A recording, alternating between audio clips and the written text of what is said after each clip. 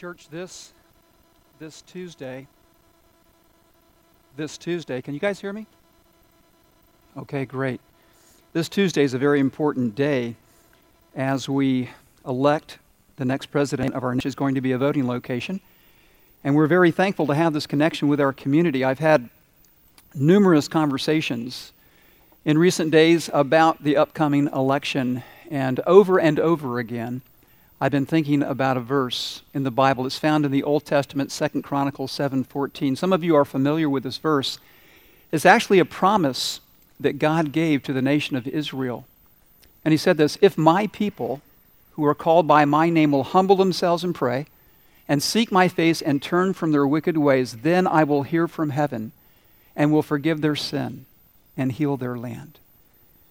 I believe that promise extends to God's people today as followers of Jesus Christ. And so with that promise in mind, I'd like for us to take a moment just to bow our heads and to pray together as God's people. So would you do that? Would you pray with me this morning? Dear Father, our Father in heaven, today we acknowledge that you alone are God. You are the one who rules and overrules the affairs of men and women and nations. Father, we believe that your purposes will prevail as you continue to write the story of our nation. Father, looking back, we are thankful for those who came to America seeking the freedom to worship you, the freedom to live according to your principles. And Father, looking around today, we see how far we have drifted from the foundations upon which our nation was built. And God, as we look ahead and have great concern about a very uncertain future, we pray that as your people, our confidence, our hope will not be found in a person or in a political party, but in you alone. Father, Jesus taught us to pray that your will would be done on earth as it is in heaven. And even though we see your will being disregarded in so many ways, we continue to pray that you will change the hearts of our leaders, the hearts of our people, and that you will change the course of our nation. Father, as we vote on Tuesday, remind us that even though we may be citizens of the United States, our primary citizenship is in heaven, from which we eagerly await a Savior. And until Jesus returns, help us to do this, Father. Help us to represent you well in this world. Help us to engage with our culture and not retreat from it. Father, may your church be like a city on a hill, an outpost of light in a dark world, a place where your truth and your grace are shared with gentleness and respect, but never compromised. Father, we pray today for the one thing that can actually save our nation and save us: revival, turning to you in repentance and faith. And Father, we know this. We cannot expect that revival will begin in the White House. Revival must begin in your house, with your people, with us. And so today we pray that you will ignite our hearts with a holy fire that will enable us to carry out the mission Jesus himself has given us, to go and make disciples as we share the hope of the gospel in our church, in our community, and in our world. For we pray in the powerful name of Jesus, our Savior. Amen. Well, church, I want to encourage you to continue praying this week along those lines. And as I begin the message this morning, I have a question for you. How many of you have ever read a story known as a fairy tale? Now, this is not a news flash, but fairy tales begin with this phrase, "once upon a time." And then what happens is the characters are introduced and they either run into all kinds of trouble or have a great adventure, but you never worry about the characters in the story. You know it's going to be okay. And the reason is this, because this is how fairy tales end, with this statement: "And they all lived," let's say it together, "happily ever after." Now, is that true in real life? No, not by a long shot. We know that life is filled with unhappy endings. Today we're continuing the series called Survivor, and the title of today's message is Surviving an Unhappy Ending. And here's why this topic is so important. We live in a world where things do not work out so often the way we had planned. Sometimes employment situations have an unhappy ending. Sometimes friendships and marriages have an unhappy ending. This Tuesday, there is going to be an important presidential election in our nation that for many people will result in an unhappy ending. I remember during the years that I was a paramedic and a firefighter, I went on thousands and thousands of 911 calls. And so often those calls resulted in an unhappy ending for someone. Could be an auto accident, an illness, a heart attack, a stroke, somebody's house burned down, their business was destroyed. And during the time that I've been a pastor, I've seen countless unhappy endings in people's lives, including my own. And we know this, that when you go through an unhappy ending, there is this sense of grief, this sense of loss, this sense of discouragement and disappointment. And because of that, there's a very important question that I want to address this morning, and it's there on your outline. How can you survive an unhappy ending? Now, church, I hope this message will equip you and encourage you as you go through unhappy endings, because they are inevitable. But I hope this message will do more than that. I hope the message today will help you help someone else who's going through a very difficult time in their life, somebody who's facing an unhappy ending. So I want you to do this. Take good notes so that you can review them and so that you can share these principles from God's Word with somebody else. Because here's the reality. God wants us to do more than survive in this broken world. He wants us to find a way to survive, a way to get above the circumstances, a way to lift our heads and our hearts, especially when life is hard. So how can we do that? How can we survive and even thrive when we face an unhappy ending? Well, here's the first step, and you'll find this on your outline.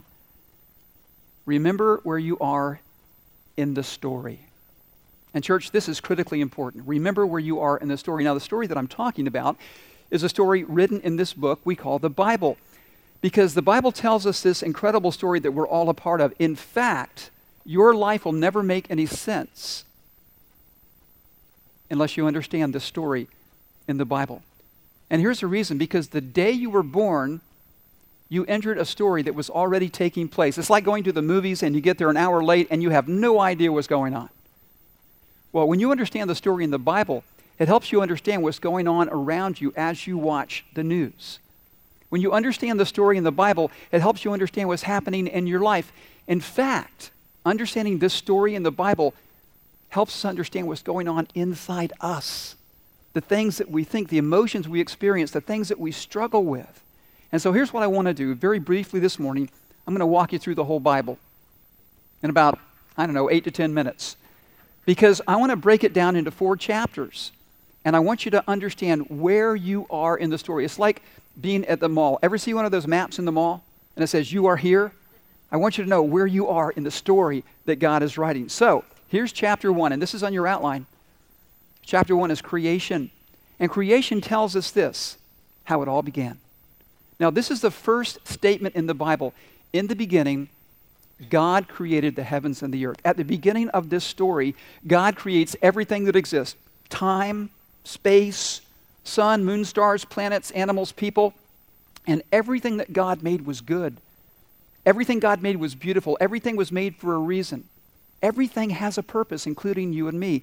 And in this story, we read about the first 2 people. And what are their names? Adam and Eve. And God creates them so they can know Him and love Him and enjoy Him for how long? Yeah, forever. And as created beings, each one of us has been made in the same way, to find our meaning and purpose in God, to have God at the center of our lives. Now, when God made Adam and Eve, He put them in a perfect place. Where was that place? The Garden of Eden, yes. And at that point in the story, is there any pain, suffering, relational conflict? No, it's a perfect place. And you know, it was probably a lot easier for Adam and Eve because, you think about it, Eve never told Adam about her old boyfriends. Didn't have any. And Adam never, bragged about his mom's cooking. So it was a bit easier, I would think. But at one point in the story, all of this relational harmony and perfection comes crashing down, and we enter this part of the story called the fall. And the fall tells us what went wrong. Now, when God put Adam and Eve in the garden, He gave them the freedom to eat from any tree except one that was in the center. He said, if you eat from this tree, you will surely what? You'll surely die. And it was called the tree of the knowledge of good and evil. And God knew that this was a test, and that Adam's decision to obey or disobey would not only affect Adam, it would affect every human being that would follow, including us. Adam held the destiny of the human race in his hands. In fact, Adam's choice would affect the entire universe that God had created. And on one fateful day, Adam and Eve both chose to disobey God. You see, according to the story, Adam and Eve were not alone in the garden. There was this fallen angelic being known as Satan in the Bible. And he was disguised as a serpent, and he tempted Adam and Eve to doubt the goodness and the truth of God. He tempted them to consider what life would be like if they could call the shots, if they could decide for themselves what is right and what is wrong. And they believed the lie that disobeying God would not have serious consequences, because the exact opposite was true. Disobeying God had disastrous consequences. And this chapter that we call the fall really explains a lot that we see in the world today. The Bible says that because of Adam and Eve's sin, a curse fell on humanity and on all of creation. Now pain and suffering and illness and death had entered the world. Nothing, absolutely nothing, is the way it's supposed to be.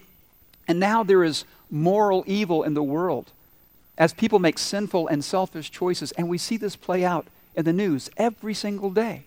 There is moral evil in our world. And there's another kind of evil. There's a natural evil, because the created order has been corrupted, and there are floods and hurricanes and tornadoes and all kinds of natural disasters. But it even gets worse. This fall has deeply affected each one of us, because when we are born, we come into this world with a heart that is defective, a heart that pulls us away from God, from His plan and purpose for our lives. Instead of God being at the center of our lives, we are at the center of our lives. And because of this event that we call the fall, because of this original sin, this original disobedience, people like us are broken inside. We're separated from God. And we're living under this curse of physical death and spiritual death and eternal death.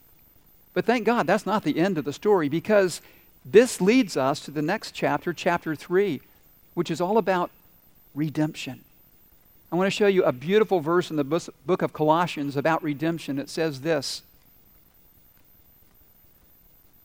"For He has rescued us," speaking of God, He has rescued us from the dominion of darkness and brought us into the kingdom of the Son He loves, in whom we have redemption, the forgiveness of sins. Now, if you go back to the beginning of the story, chapter 1, what's chapter 1?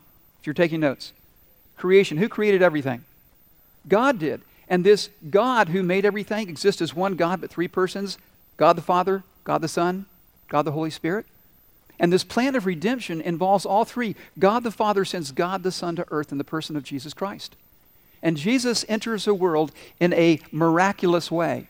We're going to be celebrating Christmas in just a few weeks, and we talk about this young teenage girl who is chosen by God to be the mother of His Son. What's her name? Mary. Mary is a virgin. And this is a part of the story that is often overlooked, but Jesus enters the world in a miraculous way, and He lives in an amazing life. He never, ever sins. He loves God and loves people perfectly. And then Jesus does this. He's willing to lay down His life for us. He is qualified to be our substitute because of His perfect life. And so He willingly is arrested and beaten and hung on a cross. And on the cross, this is what happens. God is willing to take our sin and place our sin on Jesus. He punishes Jesus instead of us.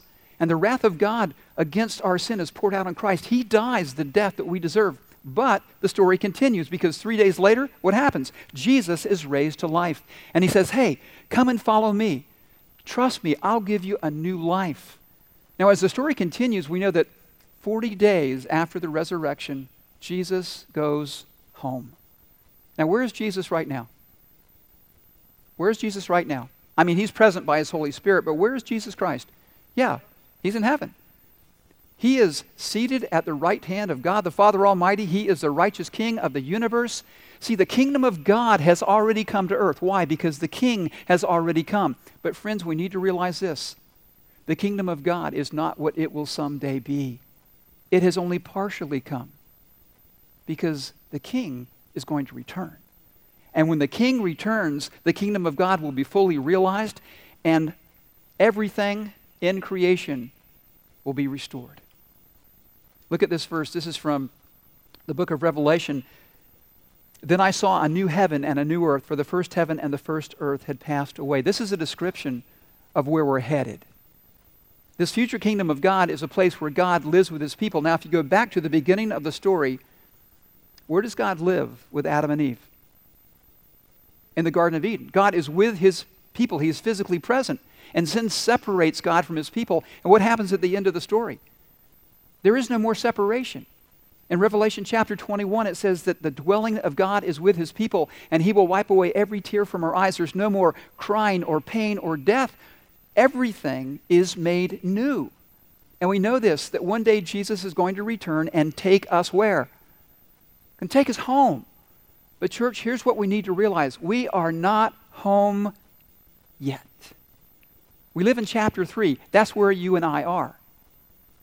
This place where there are so many unhappy endings. And in order to survive an unhappy ending, you have to remember where you are in the story.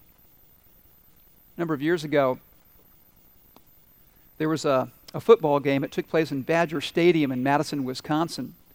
And that stadium was packed with over 60,000 Wisconsin fans, and they were watching their team play the Michigan State Spartans, and it was clear that Michigan State had a much better team. What seemed odd, however, was that as the score became increasingly lopsided, there were these spontaneous shouts of joy and applause that came from these fans whose team was getting trounced. And it was kind of strange, but it turns out that 70 miles away, the Milwaukee Brewers were beating the St. Louis Cardinals in the third game of the World Series. And people in the stands had these little portable radios. Remember those? And they were listening to the baseball game. And so because they were celebrating the victory of their baseball team, they weren't discouraged by what was happening on the field with their football team. And I thought, wouldn't it be great if we could have that kind of dual perspective? What if we had these little radios that connected us to heaven and told us what's going on and the plans that Jesus is making to come back and to make all things new? Would that make any difference as we look at the things unfolding on planet Earth? I think it would. It would help us deal with unhappy endings because we would remember where we are in the story. Now, here's something else we need to do. This is the second thing on your outline. Trust the one who is writing the story. Trust the one who is writing the story. Look at this verse from Proverbs. It says this, "Trust in the Lord with all your heart. Do not depend on your own understanding. Seek his will in all you do, and here's the promise. He will show you which path to take." How many of you are familiar with a term called glamour shots? You know what those are? When a photographer takes a picture of somebody and then he really touches up the photo to make you look really, really good. Anybody ever have a glamour shot? You know, sometimes the photographer does so much to the photograph it looks more like a makeover than a glamour shot. But I was thinking about it this week. There are people that carry around a glamour shot of God. And here's what I mean. They've made God over into someone they think he is rather than the God that he's revealed himself to be in the pages of Scripture. And I think one of the reasons that happens is when people go through a really painful experience in their life, they have a hard time reconciling what they're going through with a God who is good and a God who is powerful and a God who hasn't stepped in to save the day. Because they expect God to rescue them. They expect God to give them a happy ending. One of the best examples of this is a book written a number of years ago. It was written by a Jewish rabbi. Name is Harold Kushner. And some of you may have read this book, or at least you're familiar with the title, When Bad Things Happen to Good People. Is that familiar to many of you? Now, Harold Kushner watched his son die from an illness, and he concluded this, that God has a hard time keeping bad things from happening to good people.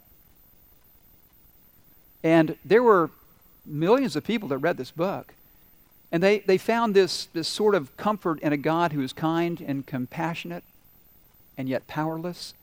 I remember reading a comment that someone made who read the book, and this person was actually a survivor of the Holocaust. And the person said this, if that's who God is, why doesn't he resign and let somebody more competent take his place? I don't know about you, but I don't find a whole lot of comfort in a God who is kind and compassionate, but powerless. Because that's not the God of the Scriptures. The God of this book is a God who has all power, who is omnipotent, who is in charge of your life and my life and everything in this universe. And listen, when you're facing an unhappy ending or somebody you love is facing an unhappy ending, this is the quintessential question that we wrestle with. Can I trust God? Can I trust the one who is writing this story, the one who is writing my story? And in order to trust God, we have to make certain choices. And here's one of the first choices we have to make, and this is on your outline. Choose to believe that God is in control. Choose to believe that God is in control. This is what the Bible says, and we know that in all things, God works for the good of those who love him and have been called according to his purpose. Friends, the scripture is clear that despite all evidence to the contrary, God is still on his throne. He is in control. And here's something else we need to realize. Pain and trouble that pour into our lives are not always a result of our sin or a lack of faith. Sometimes we are just experiencing the consequences of our choices. But there are other times when pain and suffering are not because of anything we have done or failed to do. And I think about that when I reflect on a story that's found in the Gospels. Jesus and his disciples are walking down the road and they encounter this blind guy. He's been blind since he was born. And the disciples ask the why question. Why, Jesus? Why was this guy born blind? Was it because of his sin or the sins of his parents? And Jesus gives a remarkable answer. He says it's not because he sinned, it's not because his parents sinned. This man was born blind so that the power of God could be seen in him. And what does Jesus do? Because he is God come in the flesh, because he has this divine power, he heals this blind man. He takes a very unhappy ending and turns it into a new beginning. And church, God still does that today. He still uses his incredible power. As we sang this morning, the same power that raised Jesus from the dead lives in us. That same power can turn an unhappy ending into a new beginning. And when it comes to unhappy endings, think about this. There's a chapter in the Bible that I always think about when I talk about trusting God. It's Hebrews chapter 11, and the big topic is faith. And it has all these stories about people that had all this faith. And here's what's so fascinating. The person who writes Hebrews talks about like Noah and Abraham and Moses and how God saved the day and how God kept his promises and how so many people who trusted God had a happy ending. But then you transition to another group of people who loved and trusted God just as much, and they didn't. In fact, they had a very unhappy ending. They died not ever seeing the Savior that God had promised. But how did they live their life here on earth?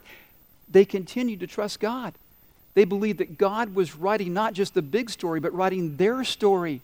And that enabled them to survive unhappy endings in their own lives because they believed that a better day was coming.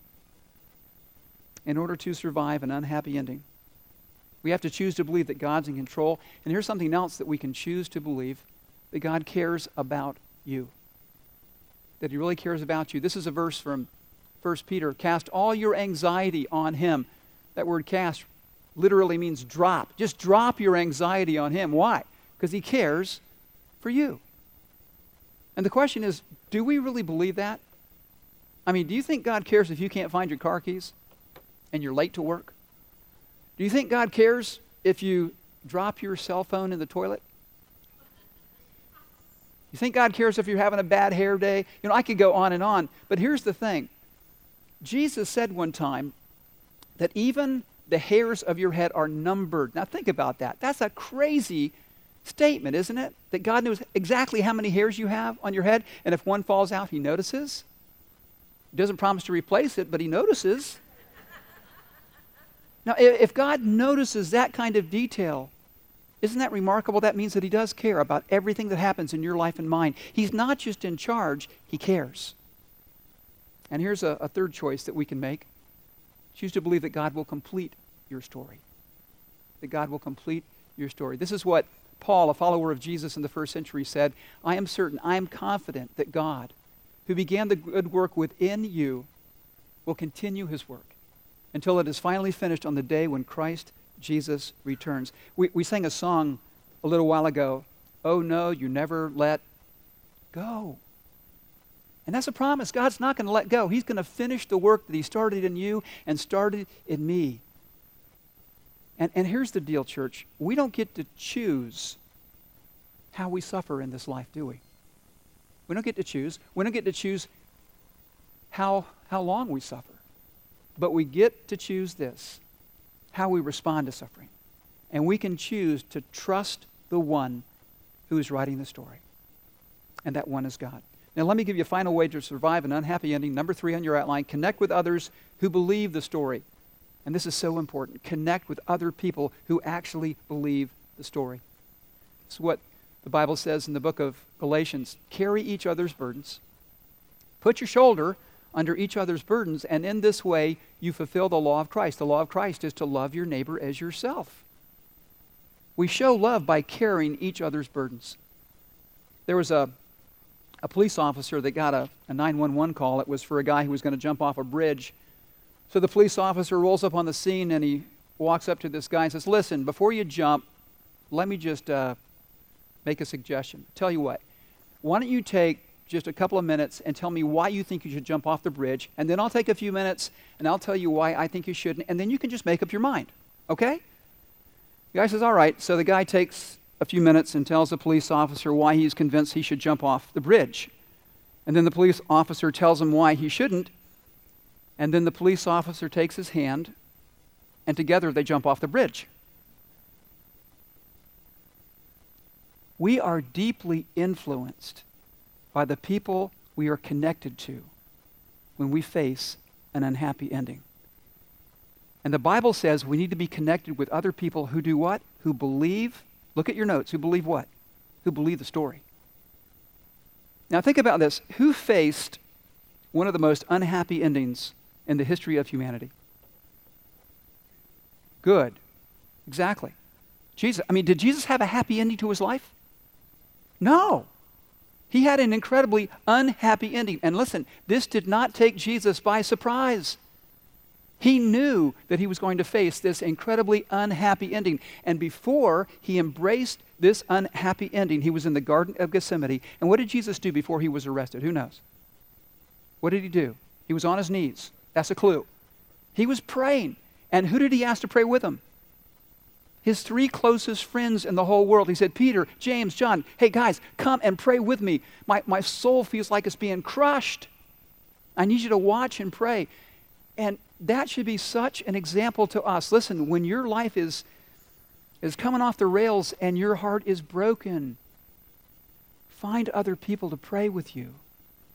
People who will remind you that God is in control, that God loves you, that God cares. And church, let me say this.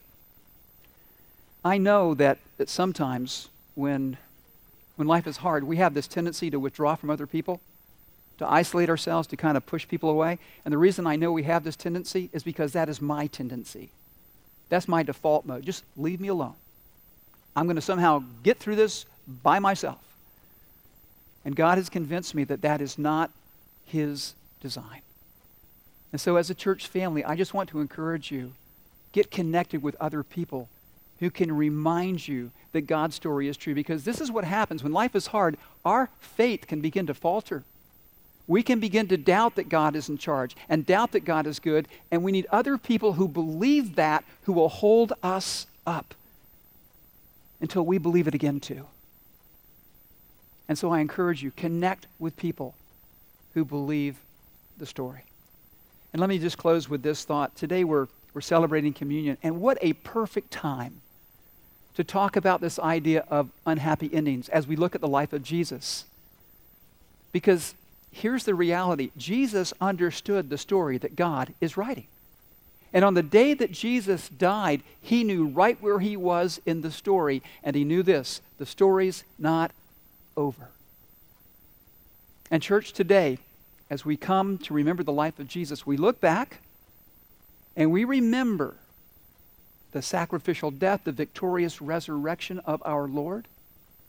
But we do more than just look back. We look ahead because a better day is coming. Isn't that true, church? Jesus said, I'm going to come back and I'm going to make all things new. We look ahead and remember that. But today, as we celebrate communion, we also look around and we remember that because God is God, he can take a very unhappy ending and with his mighty power create in us and for us a new beginning. Do you really believe that? Let's pray.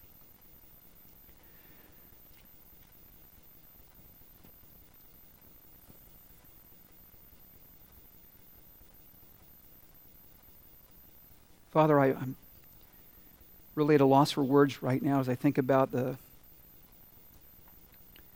promises that you've made to us and how incredible they really are, God. That a day is coming when everything will be the way it's supposed to be. God, over the years, you've allowed many of us to not just see unhappy endings, but go through them ourselves. And God, we long for the day when Jesus will return and make all things new and make all things right. But we're not home yet, God. You've left us here for a reason, and I praise, Lord, so very much that you give us the faith, Lord, the gift of faith to believe that you're really in charge and that you really care and that you will complete our story. And Lord, right now as we celebrate communion, give us a special sense that you're right here with us. Lord, draw our hearts to you now in Jesus' name. Amen. I'd like to read these verses.